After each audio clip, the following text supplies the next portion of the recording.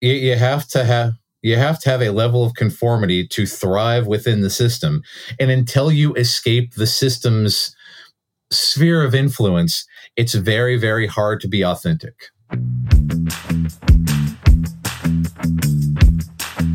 Episode 24, The Trouble with Temple. Welcome to the Autistic Culture Podcast. Each episode, we dive deep into autistic contributions to society and culture by introducing you to some of the world's most famous and successful autistics in history. Before we get started, a quick disclaimer on how we use the word autistic.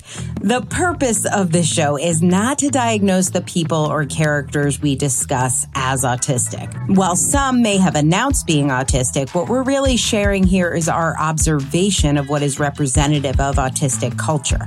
It can sometimes be difficult for autistic people to celebrate our natural tendencies and traits due to the perception of autism as a disorder that needs to be fixed, a long history of damaging medical interventions to get autistics to fit in with mainstream culture, and protective masking skills many of us have developed to try to stay safe. Whether you are autistic or just love someone who is, your hosts, Dr. Angela Lauria, the linguistic autistic, and licensed psychological practitioner Matt Lowry, welcome you to take this time to be fully immersed in the language, values, traditions, norms, and identity of Autistica.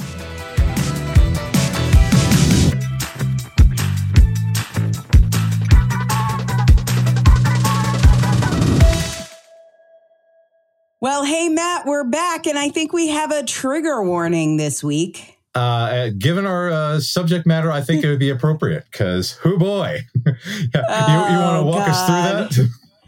Yeah. Okay. So listen, we normally title our standard episodes Blank is Autistic, and it's really a celebration. It's really a compliment, and you'll notice we use the capital A, autism.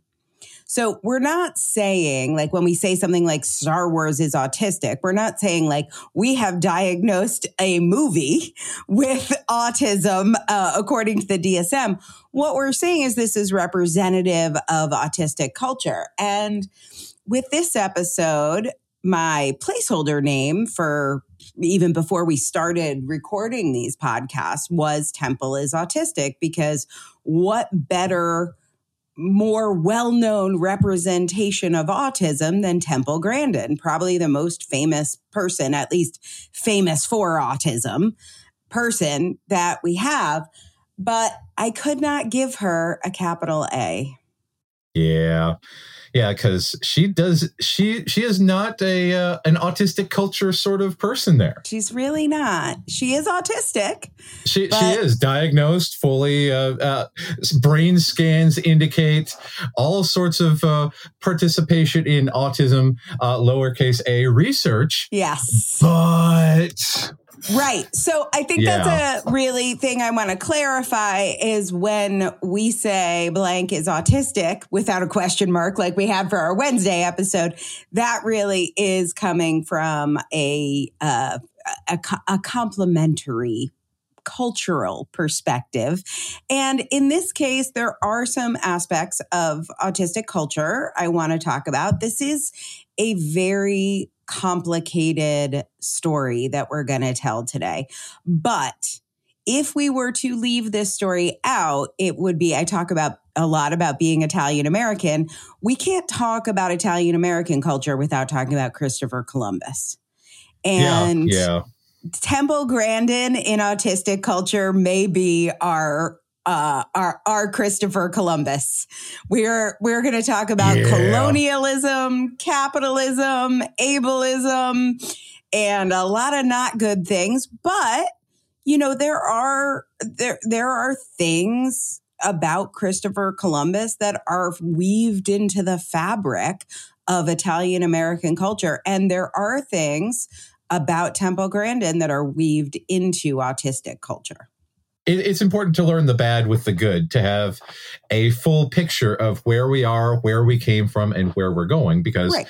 if we denied this, then we would be, the people who say, yes, we should definitely have Columbus Day because none of that bad stuff ever happened. And you can't make us say it did.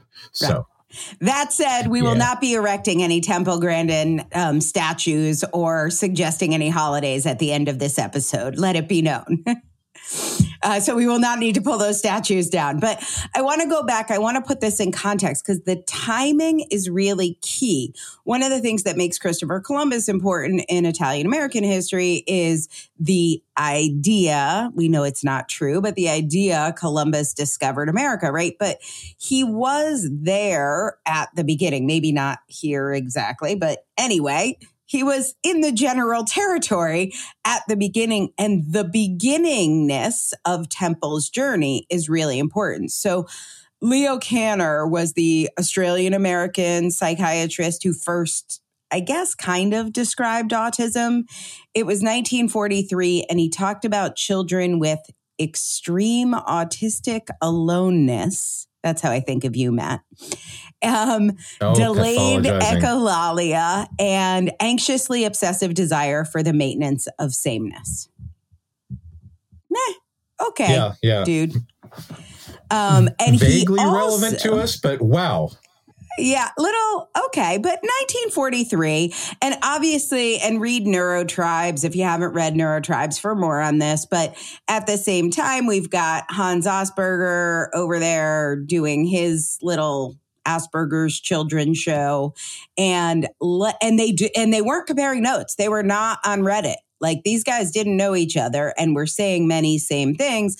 And one of the things Kanner was saying is like, hey, these kids are intelligent and they have extraordinary memories. Maybe they are valuable to society despite their, anxiously obsessive desire for maintenance of sameness. So he is troublesome. Yes. Thoughts? I'm just glad that he didn't see us entirely as garbage people. Yeah. So, well, only some Leo. of us. Some of us, as you will learn, are garbage people. Yes, exactly. Of course. Yeah. Because ableism. Yeah. Yes. Okay. So listen, that was 1943. Temple Grandin is born in 1947. So she is right there. And in 1949 or 50, I've seen reports of both. But by the time she was 2 or 3, 2.5, maybe it was the beginning of 1950, she was given a diagnosis. And the diagnosis was brain damage. Ooh, so, ouch. Spoiler alert, there was no brain damage. There was, however, white privilege. And here is where white privilege comes into the story.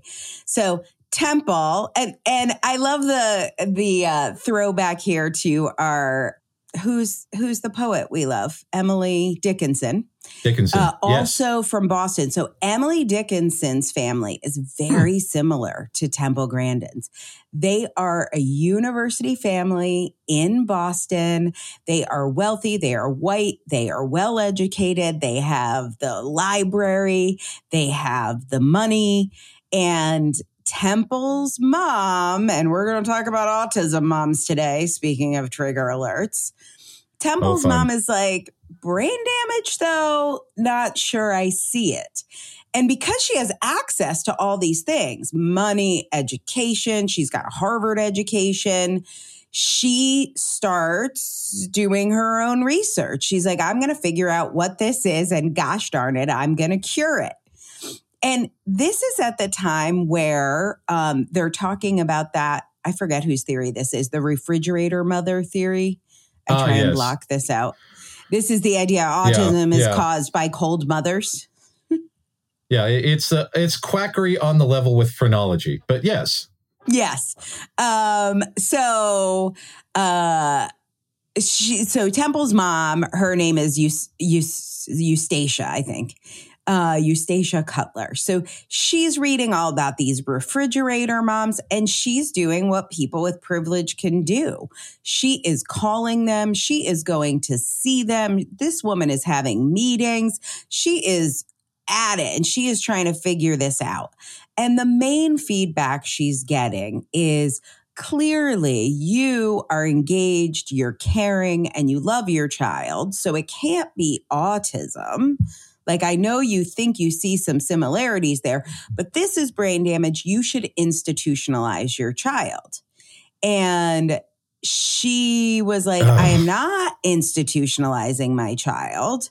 This is like not what we're going to do. And again, we got a lot of white privilege going on here. We got a lot of, class advantages going on here, but her mother refuses. And this actually, again, because of the money they could donate, the politicians, the policies they could influence, this actually has a huge impact on the institutionalization of autistic people. And I do think we have to acknowledge that there are many ways our culture is better because of this impact made by the Grandin family on reducing institutionalization. But then we get to the how. Sweet baby Jesus. Yeah. It's always about the how. Yeah. So she's like, you don't have to institutionalize her. I will teach her to talk. And she was not verbal, I think, until like the age of 3.5. I will hire full-time speech pathologists. I will hire full-time care. I will teach her how to dress herself, how to say please and thank you, how to use manners, and how to have proper, normal social skills.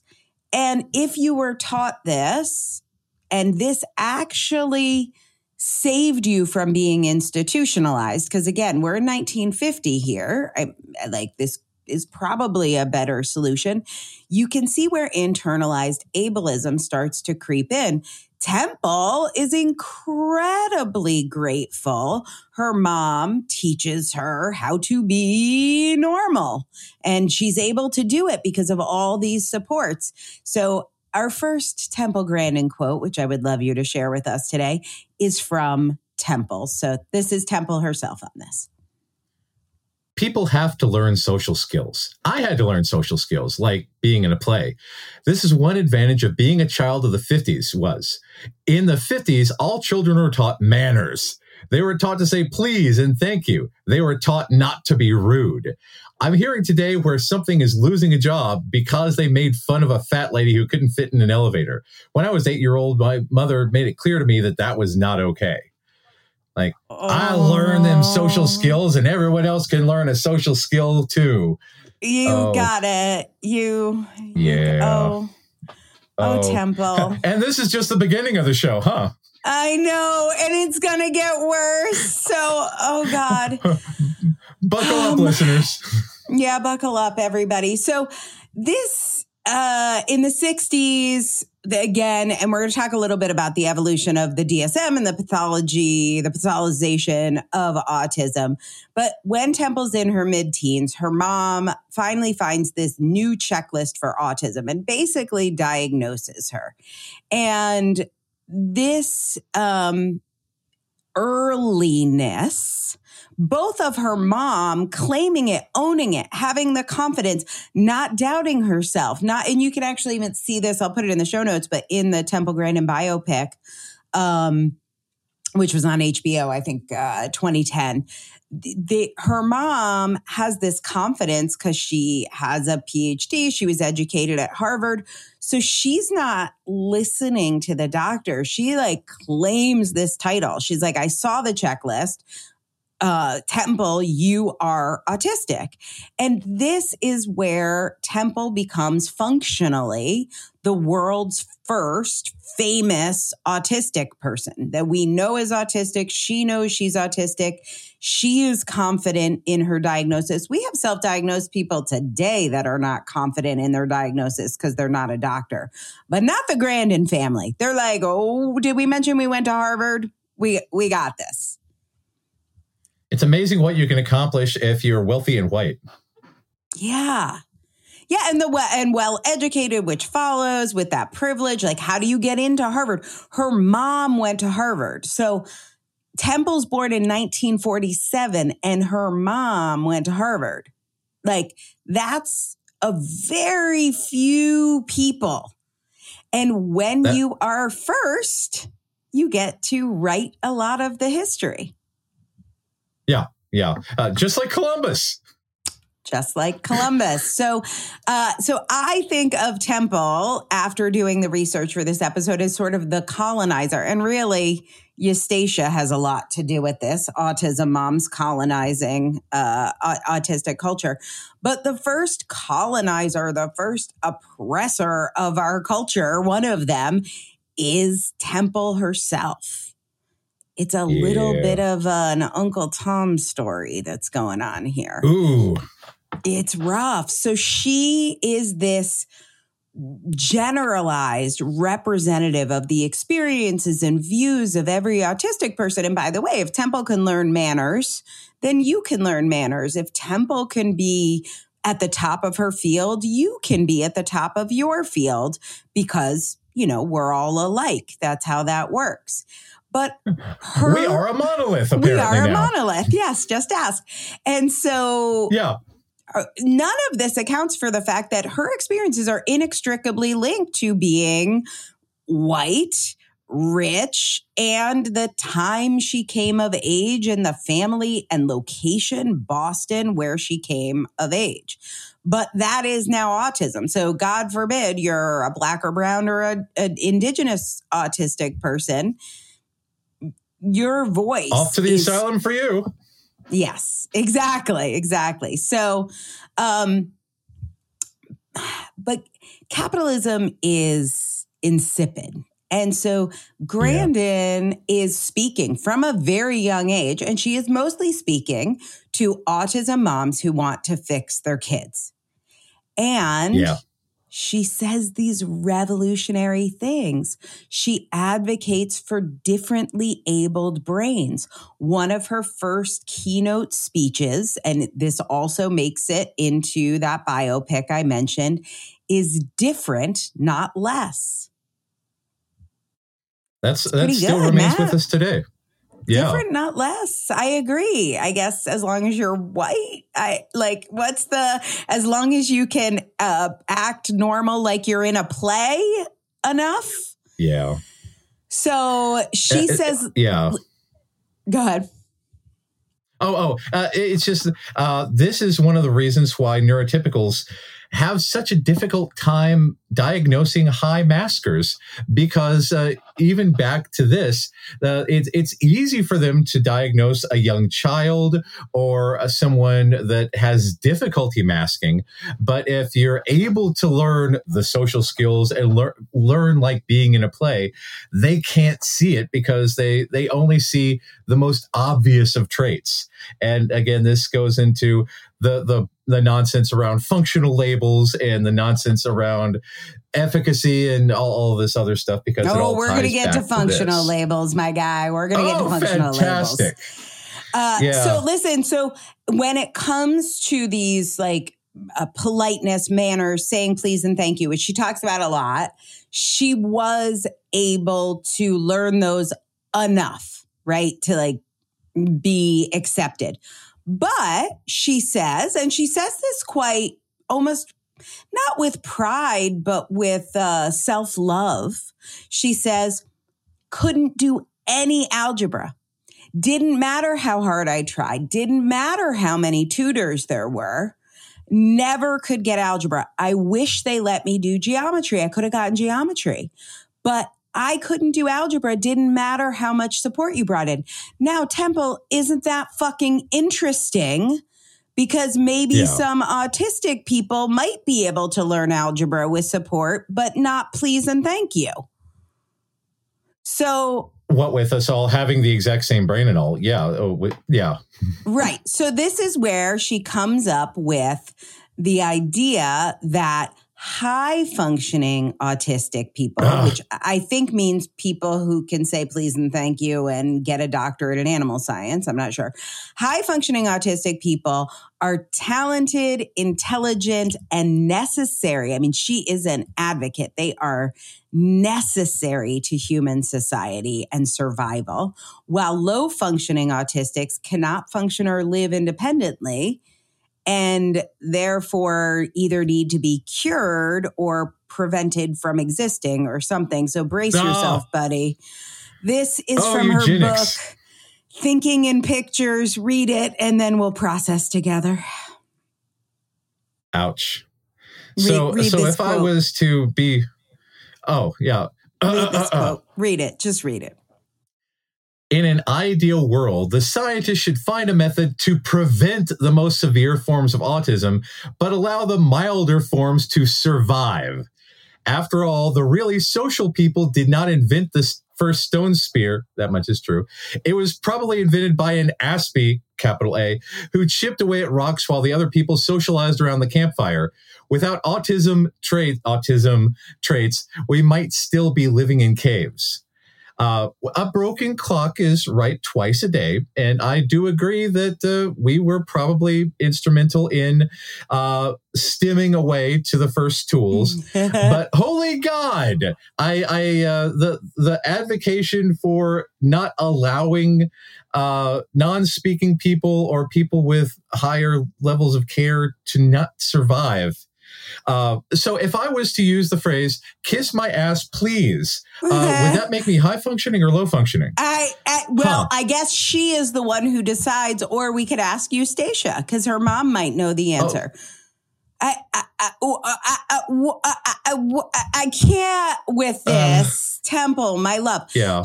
Her platform is different, not less, but only if you have a milder form.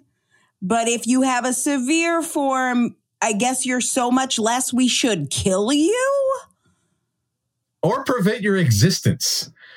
Right. That's never allow you to be born to begin with. And this is a lot of the stuff that's carried over into Autism Speaks and all this other really pathologizing view of the TISM, because they don't want us to be a culture. They want us to either be productive and capitalist shills or dead. Mm-hmm.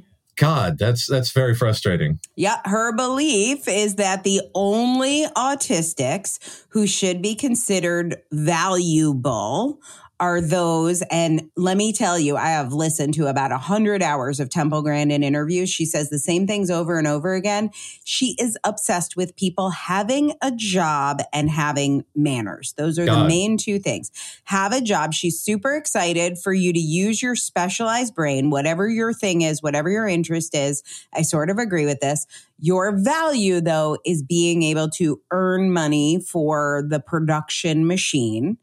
And you are not going to be able to earn money for the machine of production if you don't learn manners, because you're going to get fired because you're going to say something stupid like the fat lady was too fat to fit into an elevator, and you'll get fired. So the purpose of manners is to make sure you don't get fired. And the value, and I'm not saying this because I listened to one or read one thing. Hundreds of hours, she repeats it over and over again. Every time. Go to your favorite podcast episode, search Temple Grandin, look at anything. She says it over and over again. Social norms are there so you don't get fired. Not getting fired allows you to earn money. This is pure fucking capitalism. So not a surprise her message was the one that was accepted, was the first one that came through. She is against, like her mother, people being burdens on society. So this is, straight up bootstrapping libertarianism. And there's a famous book called The Siege by Clara Park, who battled her daughter's autism very much in the style of Temple Grandin. Eunice Kennedy Shriver had a child with Down syndrome and focused on deinstitutionalization and community integration. But again, it was by fixing. So deinstitutionalization, good. Fixing people so they can function better for the capitalist machine, of some concern. We might just be people that have rights because we're people, but, maybe crazy thoughts. Yeah. Being able to exist is a fundamental right. Who knew? But yeah, that's the problem with this, because she's so close to having some really, really good ideas, but she takes a hard left turn there and makes it extraordinarily offensive. And that's problematic. Right. And generational. Like, this is a learned behavior. So in 1980, the DSM-3 finally gives autism a separate diagnosis. It calls it a pervasive developmental disorder, but it is now separate from schizophrenia. Because remember, Kanner, they were all coming in thinking this was childhood schizophrenia or something. And so now it's a pervasive developmental disorder. And at this point, Temple has graduated. She's had some career success, and she follows the pattern that worked for her, kept her out of institutions, gave her a career, and she begins to do the research that her mom was doing. She takes over in her mom's footsteps. She's reaching out to autism researchers. She's a doctor too, a scientist too. And she says that she takes on the role of an anthropologist, and like as if she was studying a different culture. She wants to understand the rules. She wants to understand how to fix herself. And then she's giving all these speeches. So how to teach autistic moms. And this is where it's not exactly pseudoscience, because she is a scientist, but she's not actually studying autism as an autistic researcher, but she's using her PhD. She's using her scientific cred. She's talking to these autism researchers, and then she comes back to these autism mom conferences with what she has learned. Essentially what Temple does here, and this is an argument I'm making, I didn't read this anywhere, but I think she's inventing ABA. She's going to these conferences, and early on, in the early 80s, from 80 to 86, she is talking about how to fix autistic kids to autistic moms, what you could do at home today to make them more neurotypical. She writes, which I tortured myself into reading, an autobiography. It is not good. It is called Emergence, labeled autistic. And publishing. So I started in publishing in 1994. In 1986, to get a book deal is very rare. It is very hard. And as a woman in your 30s, you have to go through so many gatekeepers. So number one, it's almost all white men. It's almost all neurotypical people. You have to write proposals. You have to get a literary agent. Like, there are many steps to getting a book published.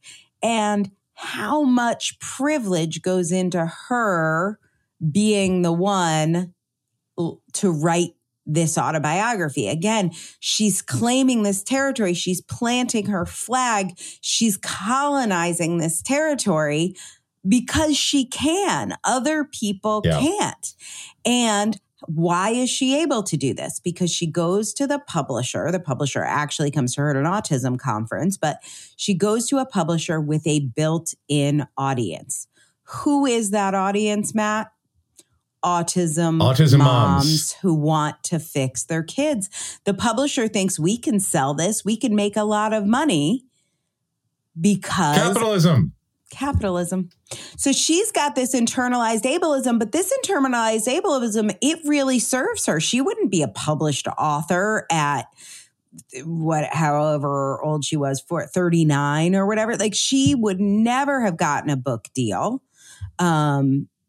1986 minus 1947. Yeah, she's 39, never would have gotten a fucking autobiography deal without an audience. She was an influencer before the internet and wouldn't have been published without this internalized ableism. So it is serving her. So again, we've got autistic woman publishes book. I'm excited. This is great. There are not enough women being published. There are not enough autistic people being published in 1986. And on the other side, white lady colonizes autistic culture. Boo. Yeah. Her brand is selling out to the normies. But That's she fantastic. doesn't even know that. Like, part of me is like, no, it's all internalized. Her brand is like, I'm going to make as much of my life as I can, as much money, as much success, as much fame. And she has done that. And how? By capitalizing on her privilege. So yeah. At this point, I was taught please and thank you, and I'm successful, and so can you. Yeah, which is exactly what people want to hear. People, including the New Yorker. So the New Yorker has Oliver Sacks is one of their staff writers. He does a profile called An Anthropologist on Mars. This is where things really take off. This is in 1993. And Temple is getting these huge speaking engagements.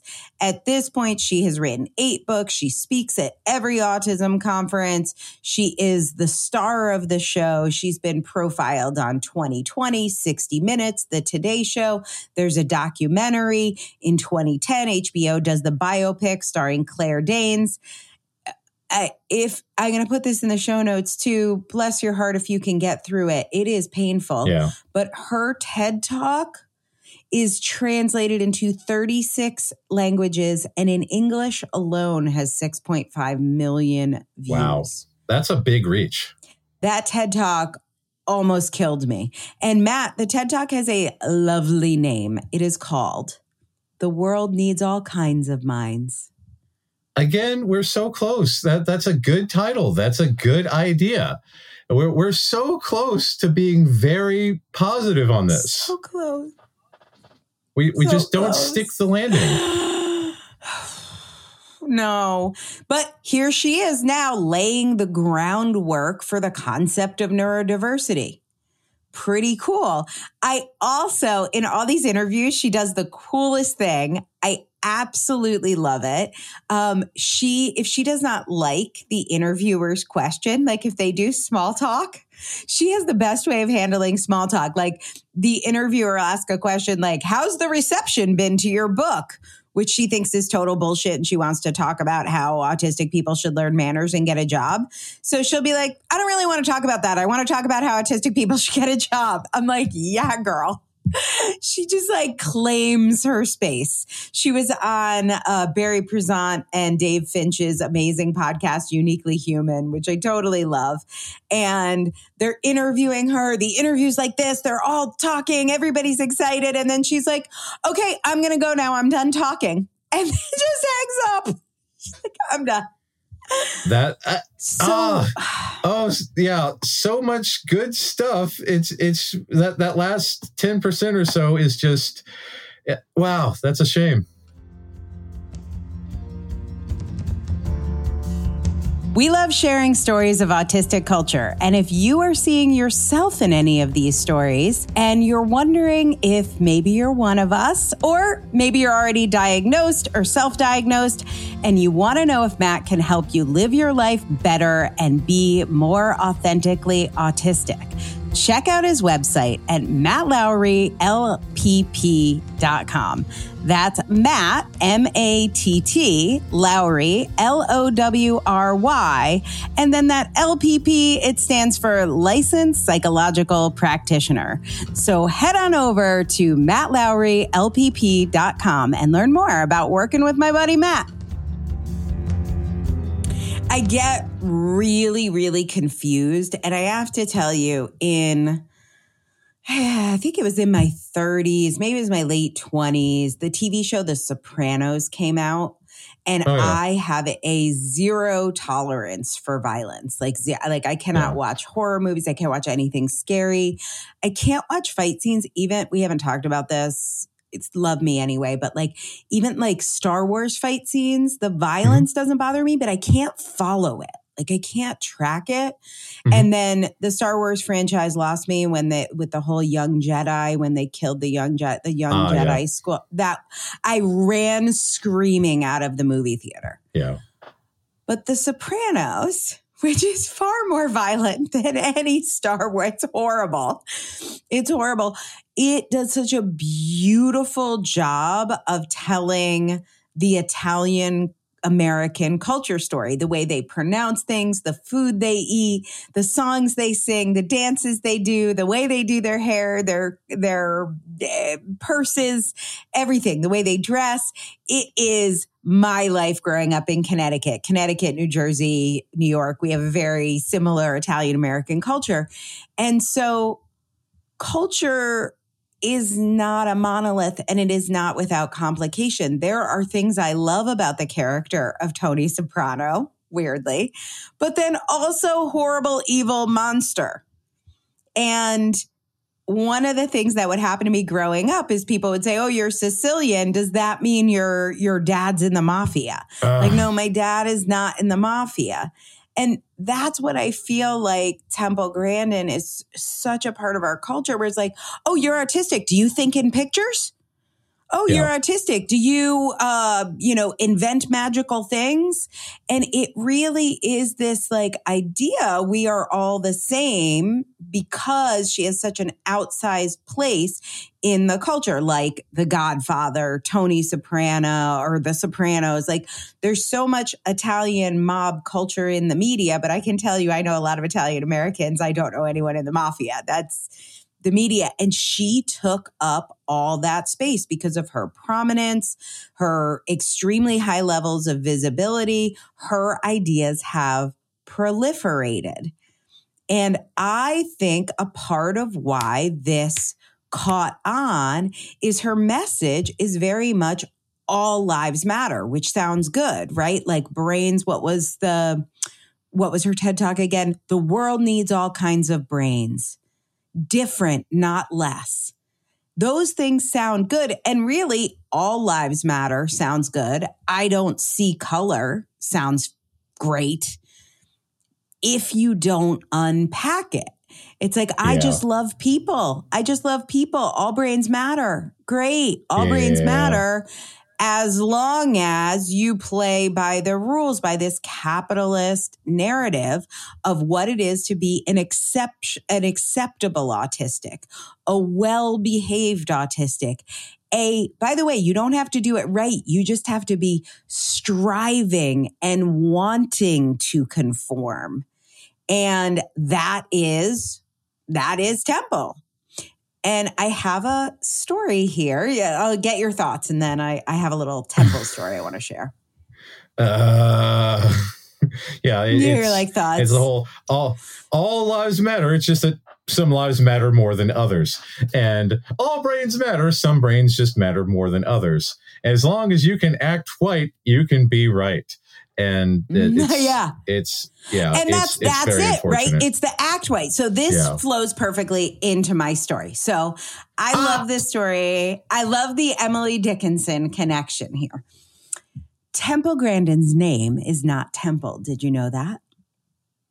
I did not. That seems like a very prolific pseudonym there, because if you're going to go all the way, not Bob, just go straight for a temple, something to worship at. Name is Mary Grandin.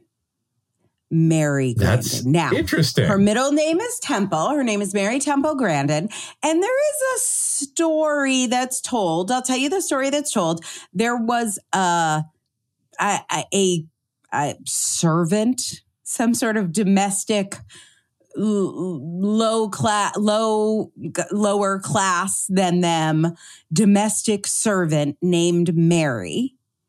And apparently Temple, in her pre-verbal years, got confused when they would call Mary the servant versus her name, Mary. So to the speech pathologist, to make it easy, they started calling her Temple.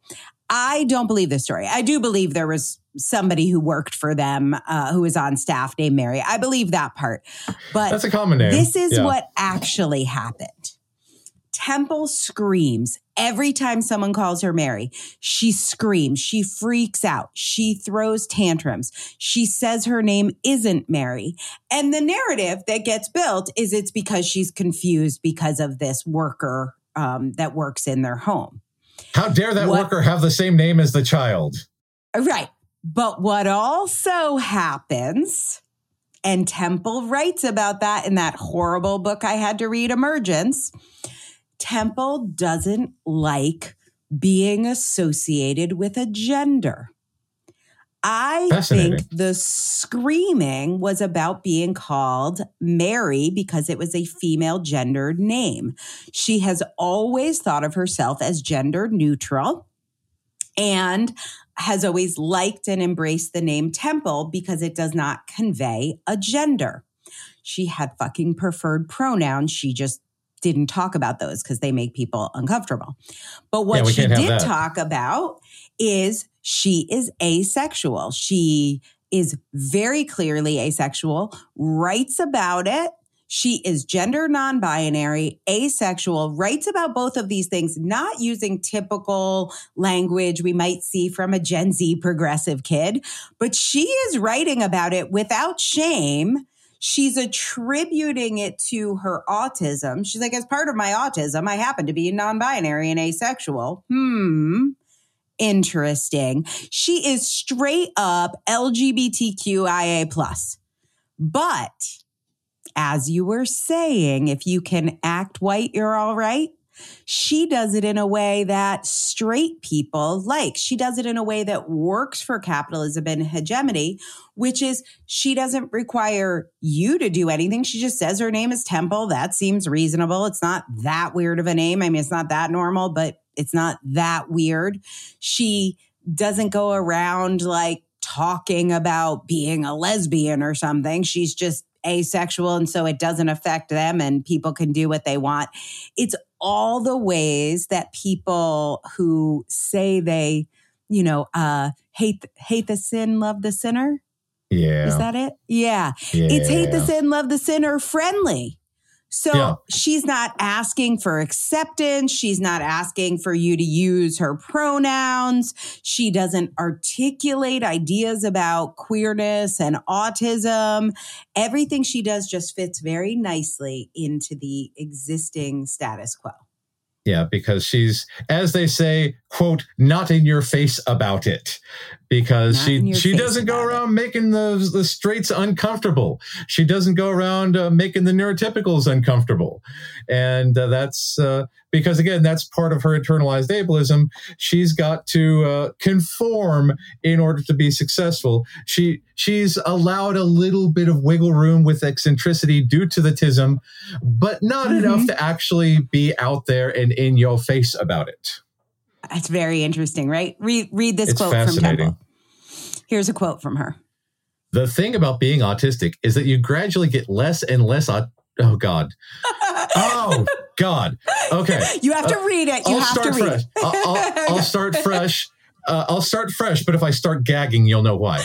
Okay. The thing about being autistic is that you gradually get less and less autistic because you keep learning, Jesus. You keep learning how to behave. It's like being in a play. I'm always in a play. I am much less autistic now compared to when I was young. I remember some behaviors like picking carpet fuzz and watching spinning plates for hours.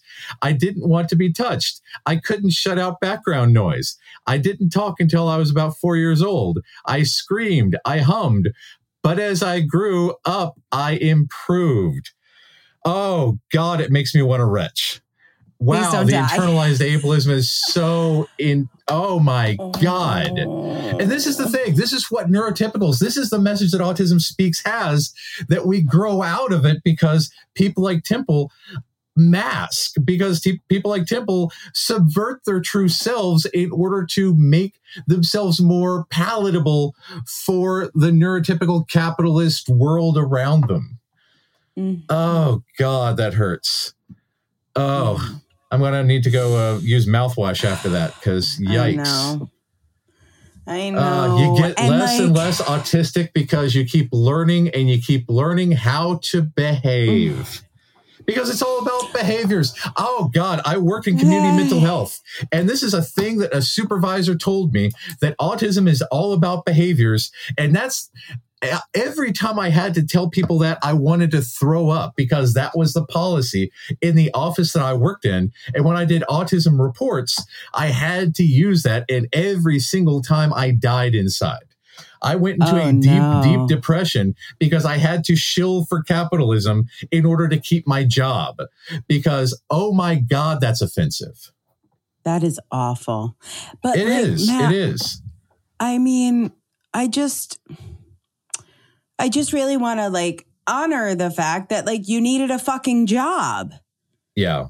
And I think in when somebody, and maybe even a well-meaning autism mom, when somebody hears this message from Temple, they're worried about their kid not being able to have a job. So they're like, God, if only I could get my kid better at being in this play and masking all day, then they could have a job. And how amazing now that you help people and you're able to be your authentic autistic self and helping people become more authentically autistic. And now you have that, but how much work to get there? How much fucking student debt to get there? How many relationships that you have been able to let go of that maybe other people that needed more support or more services. I know people that live with their ableist moms, but can't live on their own as an autistic person and weren't able to let go of that. And so one can easily get trapped inside this system where what Temple is teaching seems like the best thing. Yeah. To stay alive. You have to have a level of conformity to thrive within the system. And until you escape the system's sphere of influence, it's very, very hard to be authentic. And that might be a big thing for Temple now, because even today, if she found a new way of thinking and is more actually autism affirming, she can't do a pivot right now because then she might lose a good chunk of her audience and her. Yep. Yeah, it's dependent. Listen, that's what happened to me in my business. So we haven't talked about this too much and I won't spend too long on it. But when I was diagnosed, I immediately went down the Temple Grandin path. Found Temple's stuff, found a therapist a CBT-based therapist who could teach me how to act more normal. I read Dave Finch's book, which I love, The Journal of Best Practices. And it was here's how to act. He writes himself a list of instructions for how to act with his neurotypical wife. So I copied that and made a list of how to act. And Matt, I got my business to $20 million a year on doing that. It fucking worked. And that is a good chunk, What I taught people was try harder, suffer more. And then... the neurotypical mantra. Have you tried suffering? Yeah.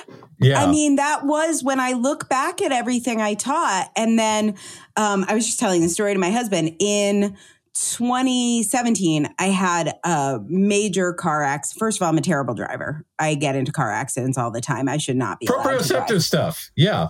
It's not for me. But I got in the car. I had my coat on. I couldn't move the steering wheel because my coat was caught. So I got out of the car to take my coat off, but the car was running and my coat got caught under the wheel and my car ran over me. Oh, God. It was not great. And that I thought it was an unfortunate accident. It super messed me up. I was in deep trauma work for a long time. It was very not good.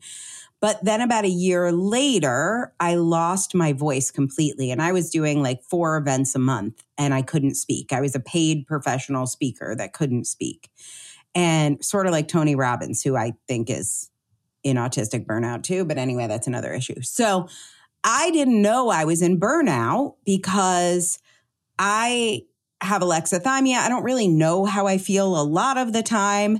And so I just kept going. Like, despite the fact that I was so burned out, I ran over myself with my car. Despite the fact that I didn't have a voice anymore, I kept doing speaking engagement. I did 200 speaking engagements with no voice. Nothing occurred to me like you might be in burnout and should slow down, just like it doesn't occur to me to go to the bathroom all day. Like, I just don't notice that stuff. And I had all these systems built around me to keep me going, all the support, all these systems. And when COVID happened and all my systems fell apart, I was off the cliff for months in deep suicidal autistic burnout, like barely survived it.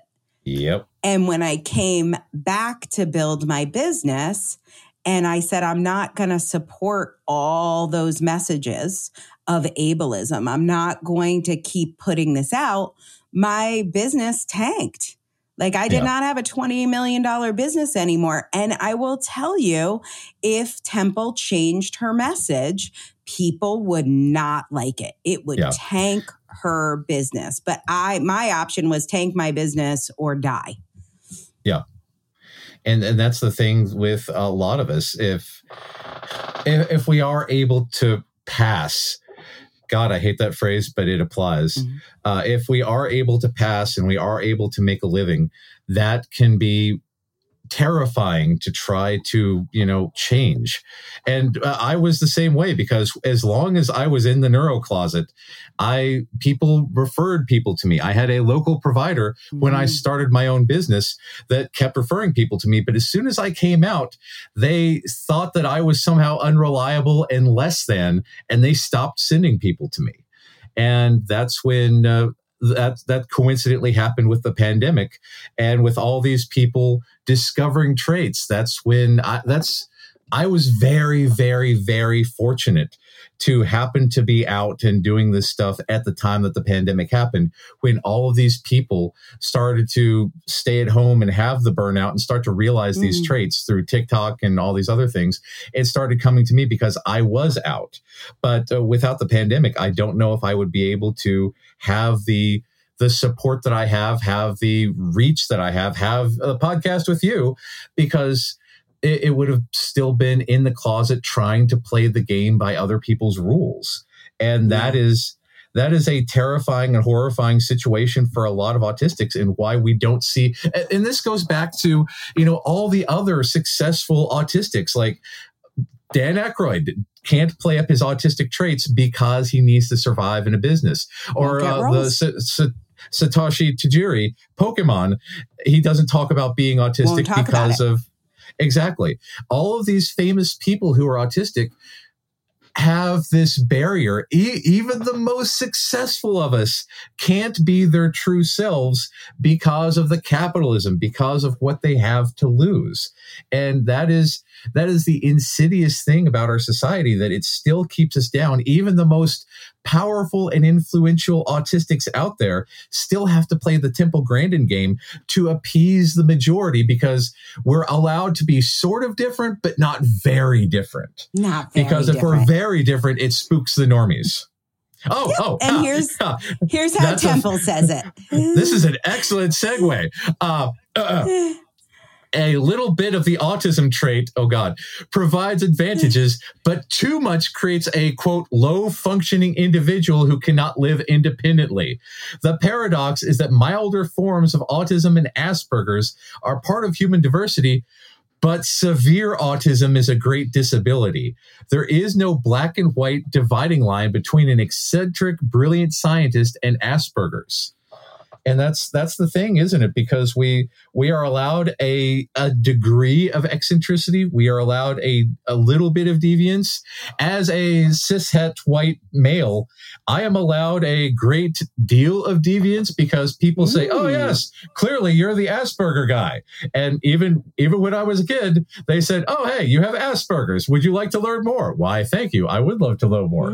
But there are lots and lots of people out there who don't fall into my particular set, who are discriminated against, who are not allowed any variance. And this is why, ABA still exists, because it promotes that, well, in order to live in society, you have to meet this, this, this, and this by any means necessary, because otherwise your child will die alone in the gutter. And that's a terrifying message. And that is scary to parents. Yeah. Yeah. When autistic people find a special interest, they go deep and have a lot of knowledge, even if they don't have that formal education background to go with it. If you want to capture your spin in a book, check out Angela's work at differencepress.com, differencepress.com, and find out more about becoming an author and establishing your credibility with a book. So then Temple says this. Here's another quote. If I could snap my fingers and be non-autistic, I would not. Autism is part of what I am. Well, that's hello, Temple. Pretty good. Welcome to the Autistic Culture Podcast. Yeah, I was expecting that quote to go much worse. No, she's like, I would never get rid of my autism. Autism is part of who I am. Yes, thank you. Correct. Yeah. Welcome to the show. I don't understand how she can draw this distinction between natural human variability and disability. It's this usual stereotype. Natural variation is good, but disability is bad. I think it goes back to... All the roses are good, but not the ones that have short stems. Yeah. Well, that's the thing. I mean, it was beaten into her head from a very young age. If you can't talk, you're going to go to an asylum. If you can't work, you're going to go to an asylum. And that has been the thing that has pushed her all these years. She has to be successful. Otherwise, she's a non-person. And this influences all of this stuff.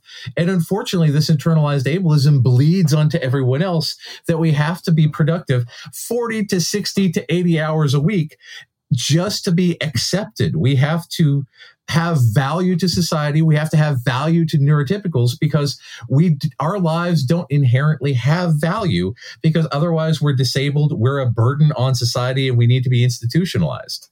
And that's the internalized ableism that a lot of our people face. And that's why we have such a high suicide rate. And that's why we have such a high suicide rate. Exactly. And just to be clear, why Temple was able to do this is white, wealthy, well-educated, well-placed parents that were able, well-placed, meaning they're in Boston. So there's all these researchers, support, and they can afford it. That is that is rarefied air.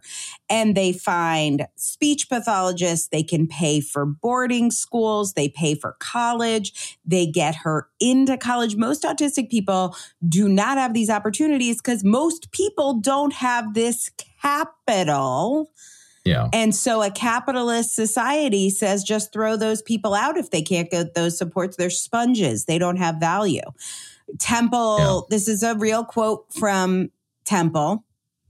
She says, young adults with autism need to get their butts out of the house and get a job. Work experience can start small, walking dogs in the neighborhood or mowing lawns.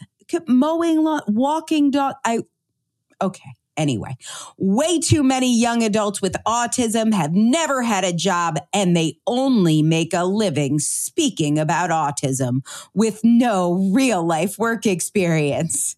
Love the irony, sis. Temple, who makes most of her living speaking about autism. How is speaking about autism... That doesn't count as a job, but walking a dog outside, I hate the outside. With barking, I hate barking. Lawn mowing with grass clippings? Yeah. But I can't. I personally, because of my asthma, cannot mow the lawn. So I would be happy to pay Temple Grandin to mow my lawn, because if that's the real work, I am willing to put it out there. I will hire you, Temple Grandin. I will pay you $20 to mow my lawn. Mow my lawn, Temple. Yes. Maybe we'll rename the episode. This is what she says. Read this quote. I want kids to get out there and do everything they can do. There's also a whole chapter in the book about how getting kids out in the real world. I like what Stephen Hawking had to say about disability. Quote, concentrate on the things you can do. Your disability does not prevent you from doing well. Oh God. Recently, a dad came up to me at an airport and told me about his son who is autistic and does every ground support job for a major airline, fueling, de-icing, and marshaling planes. He absolutely loves his job and the airline loves him. That's the kind of stuff I want to hear. But that's the thing. This kid probably has a special interest of airplanes and airports and might really get a kick out of doing this. And this is the key to autistic success. We can't survive in a neurotypical capitalist cubicle-based world. The only way we will survive is by doing our special interests and finding a way to get paid for them. Because so the special interest of airplanes, that's the kind of stuff she wants to hear. But the special interest of autism and people, young adults with autism who have never had a job and only make a living by speaking about autism, she doesn't want to hear about that. And I find that fascinating because it can't be our special interest. What? Well, that's it seems like she might also be a little concerned that the up-and-coming progressive autistic kids might have a different audience than her current message and might be competitors. Oh, you think? Yeah. You think? Just a bit. Yeah, just a bit. So her belief that autistic children should be conditioned to normalize their behavior, their communication, and their movements for the sake of indistinguishability alone is profoundly ableist and dangerous. But the real consequence of that is that it leads to violence against disabled people for the crime of not being normal. And she's got all these ideas. You just don't want it enough. So she says, when you're weird, and which I don't mind the word weird, but you'll see where she goes with this. When you're weird, you're going to have to sell your work, not yourself. People aren't going to buy you. They're going to buy your work. So you must make a portfolio. I started off by showing a portfolio of my work. And that's how I sold jobs. I'd find someone who is building a new cattle plant, and I would just send them 2 by 3 foot handmade drawings right to the engineering department. And they'd go, wow, we'll hire her. Your portfolio has to be neatly presented. I call it the 30-second wow. You want something where somebody looks at it and says, wow, in less than 30 seconds. Send your best code, your best math. Make sure it's neatly presented with titles and labels, and get it into the hands of people who will appreciate your work. Because we are our work, and our value lies in our work, not with ourselves. No, that wouldn't lead to burnout or anything. Seriously. That's the thing, because we need weird, we need uniqueness. But that's, again, this is the ableism, because, again, as a white cishet male, I am allowed a degree of weird because I check off all the other boxes of, quote, normality. When I was in grad school, have you ever seen like the D&D character, like this pentagram or something where you have all these different levels, like endurance and speed and all this other stuff? But anyway, of course. Yes. Yeah. I proposed a multidimensional identity of normality based on like race and religion and all this other stuff to see how people could be normal. But everybody in my department was like, Matt, that's too complex. We just really need to focus on one issue at a time here. And I was like, well, but that's the thing though, isn't it? Because I have privilege in these areas. I don't have privilege in the other areas because, again, I was not out as autistic at the time. I was autistic as fuck at the time. I was not autistic out at the time. But Again, big difference there. But that's a big thing here. You are allowed a degree of weirdness, but if you use up all your slots by being, I don't know, a woman or black or Muslim or trans, or you're only allowed 1 or 2 weird slots, and anything after that becomes unpalatable to the normies. And if you've used up all of your weird slots, you have to overcompensate by producing, by having this thing that they will say, well, they're weird, but they can make us a lot of money. So that's our value to society for these people. And that's horrifying, because there's a lot of people who can't unweird themselves, as it were, because just by existing, you've taken up all the slots and people don't take you seriously as a human being. And that is tragic. It is the thing that kills our people. And that's why, that's why I started being more out and about, because my son was non-speaking, and that takes up a weird slot. And he's not at an age where he's able to mask, and I don't want him to have to learn to do that, because I firmly believe that, again, like with you and the autistic burnout, I hit my own burnout. I don't see how I could go back to living in the neuro closet and not die at 50. Right.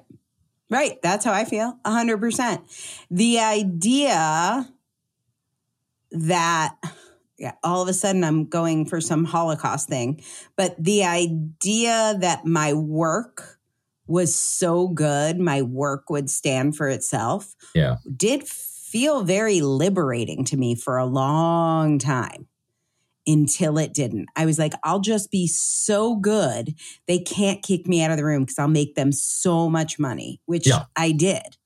Like, I was so good. But what I was agreeing to, the terms of that, is that my worth was based on what money I could generate, as opposed to, or how neurotypical I could act, as opposed to just being worthy because I'm human. It's a sort of negative liberty. Yeah. And the moment that you have a bad day and you can't produce as much, you become expendable, because they don't value you. They value the work, and they assume that other people can do the work that you can do. This is a big reason for the people who watch us on YouTube. I don't have my degrees behind me. I have all my cool stuff behind me, because this is more representative of who I am, other than all the degrees that I've had. Because I am fortunate. I am incredibly fortunate. I am incredibly privileged to say that, to a large degree, I've escaped that, and I'm allowed to be who I am. But again, white cishet male who has an independent living, who is able to be weird, who is able to oppose ABA openly without too many consequences. I mean, ABA people hate my guts, but it doesn't really influence, people paying me cash for evaluations, for therapy, and to come and, as Temple Grandin hates, speak about autism. So right. Yeah. See what you're doing there? You could be mowing lawns, Matt. Exactly. Yeah. I could get off my lazy ass and mow a lawn once in a while. So it's a shame. And then, like, she does this cool thing, and this is kind of the point I want to end on, which is she has a book, we've talked about it, Horribly Ableist, but it's called Thinking in Pictures. And she talks about these three. She says autistic people have specialized brains instead of generalist brains. Monotropic focus, We're as one on this. Yeah. Yep. And so she said there's 3 different cognitive types. And she talks about visual thinkers like her who think in pictures. Then she talks about verbal specialists like me who are good at talking and writing but lack visual skills. And that 100% is me. And then she talks about pattern thinkers. So that's like the beautiful mind, who excel in math and music, but have trouble with reading, and maybe also some types of visualization like she does. So you could be an autistic visual thinker with, let's say, an interest in, I don't know, cattle, and you're going to come up with a career that leverages, this is her advice in the book, that leverages visual thinking, whatever type of cognitive type you are, and then your special interest. So if you're a pattern guy, she wants you to be a computer programmer. And if you're a verbal specialist and you love writing, she would like you to have a publishing company. So like, I'm doing it right. And I don't find that people actually fit so neatly into these categories, but sure. There are 3 pre-approved jobs. Yeah, basically. So the thing is, it mixes, and this is kind of the point I want to bring this to a close on, is like the idea we have specialized brains, monotropic focus. And I have done a lot of brain scan work, and the visual part of my brain is like not there. There is nothing there. You can see it on the scans. It's just dark. And I have issues with, I never forget a name. I will remember your name, your kid's name, your dog's name, but I have no idea what you look like whatsoever. Like, I really don't, I can't visualize anything. I can picture any book in my library, full pages. But it's the words. It's not like a picture of the page. And so I like this. I find this construct helpful to me. And I can see how it's helpful to capitalism and can also do some harm. Like, if you don't fit neatly into these categories, or if your special interests maybe don't generate revenue for the machine, or if you just have sensory issues, which obviously Temple has brought a lot of awareness to sensory issues. If you have sensory issues and can't get enough accommodations to get to your special interest, the idea that your worth has to circulate around the thinking in pictures fits very neatly into the capitalist framework. And while I think it's true and helpful, I also think it's not true and harmful. And I have trouble holding both of those things. So here's what Temple says. What if we recognize these categories consciously and tried to make the various pairings work to our advantage? What if each of us was able to say, oh, here's my strength and here's my weakness. What can I do for you? And what can you do for me? If people can consciously recognize the strengths and weaknesses in their ways of thinking, then they can seek out the right kinds of minds for the right reasons. And if they do that, then they're going to recognize that sometimes the right mind can belong only to an autistic brain. And I think that is very accurate. Yeah. I had to end on a positive. That's a beautiful, helpful, wonderful quote. That quote is autistic with a capital A. Yeah. Yeah. Matt, I don't know where I end this. Like, this is what I got. I wrote my conclusion. I'm going to read it to you. This shit is complicated. Yeah. She is part of our culture. Deinstitutionalization is good. Mm-hmm. Understanding our sensory needs is good. Mm-hmm. Different, not less, is good. Mm-hmm. Being more neurotypical and learning manners to get a job is bad. We need to fix or get rid of low-functioning autistics is really bad. Oh, God. The idea all autistics can be like her is like thinking all Italian Americans are in the mafia. This is not a helpful construct. And capitalism is insipid. And I for sure don't want to have a Temple Grandin Day any more than I want to celebrate Columbus Day. Yeah. And I think that is very much the takeaway on this, because people are inherently complex. She's made good strides for our people, and she's made good strides for capitalism to oppress us. And that's it's a complicated thing. It's a complicated thing. But I did want to leave on that good note, because there are, she has blazed a path. There are things that would not be happening right now with some of the more progressive leaders of our community without her blazing that trail. So I don't know. Anyway, the trouble with Temple is the name of this episode. That's a very that's where I'm appropriately leaving named. it. I like that a lot. So give us a little sunshine, a little ray of hope, a little bit of joy to go with the complications of this episode. What is one thing, Matt, you love about being autistic this week? So my son and I go to the Lego store every Wednesday. And last week, they used to have the big Eiffel Tower up, which we now own because he loved it so much. But now they had a little place where you could play with Duplos for the younger kids. And my son collects every Duplo animal he can find. And every time he comes home to my house, the first thing he does is pull out all of his Duplo animals and lines them up because they're going to the forest.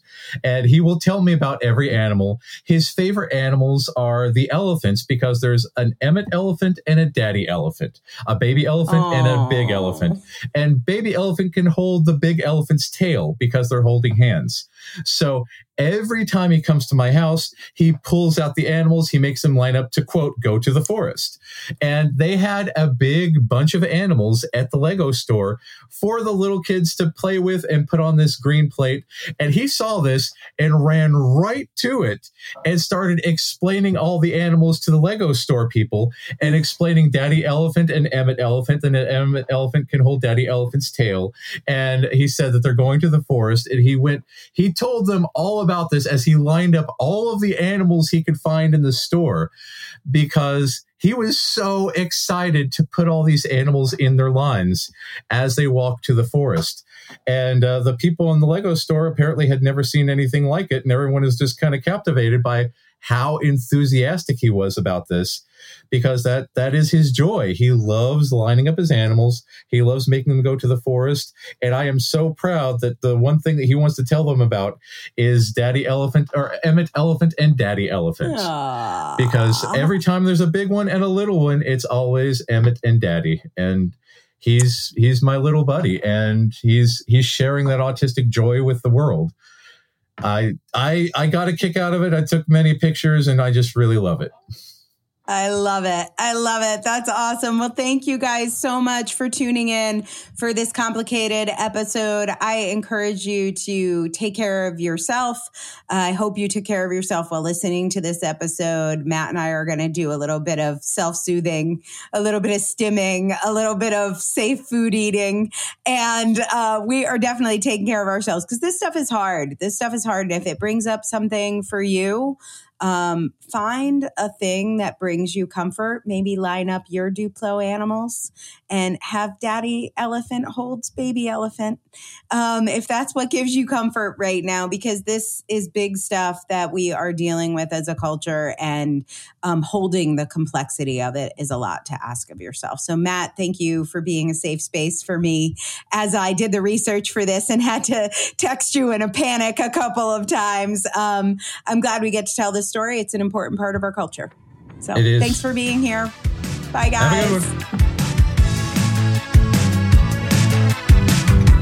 Thanks for listening to the Autistic Culture Podcast. If you like this show, you can help other people find it by taking a few minutes to rate and review on Spotify or Apple Podcasts. You can find out more about writing your book with me at differencepress.com. That's difference, DIFFERENCE, press, PRESS.com. Or getting a psychological evaluation or consult with me at www.mattlowrylpp.com. That's MATT, Matt Lowry, LOWRY, LPP, as in licensed psychological practitioner.com. We hope you enjoyed today's episode. And remember, no one ever changed the world by being like everyone else.